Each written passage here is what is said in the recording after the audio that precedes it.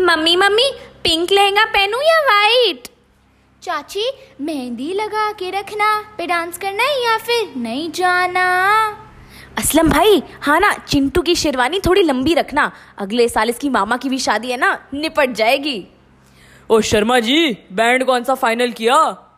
भाभी जी, शगन का लिफाफा कितने का डालना है? काकू, एक ही प्लेट में खाना खाना है और प्लेट वेस्ट नहीं करना। तो वहीं गले नहीं हाथ मिलाए जाएंगे।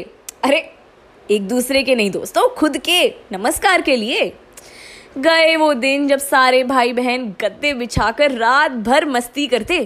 अरे अब तो मैंने किसी को कहते सुना, कर ले शादी सस्ती में कर ले। तो जी ये थी कुछ ऐसी बातें जो अब आपको सुनने में शायद ही मिले कुछ टाइम तक। जी हाँ, कोरोना, शादी तो करने दो ना।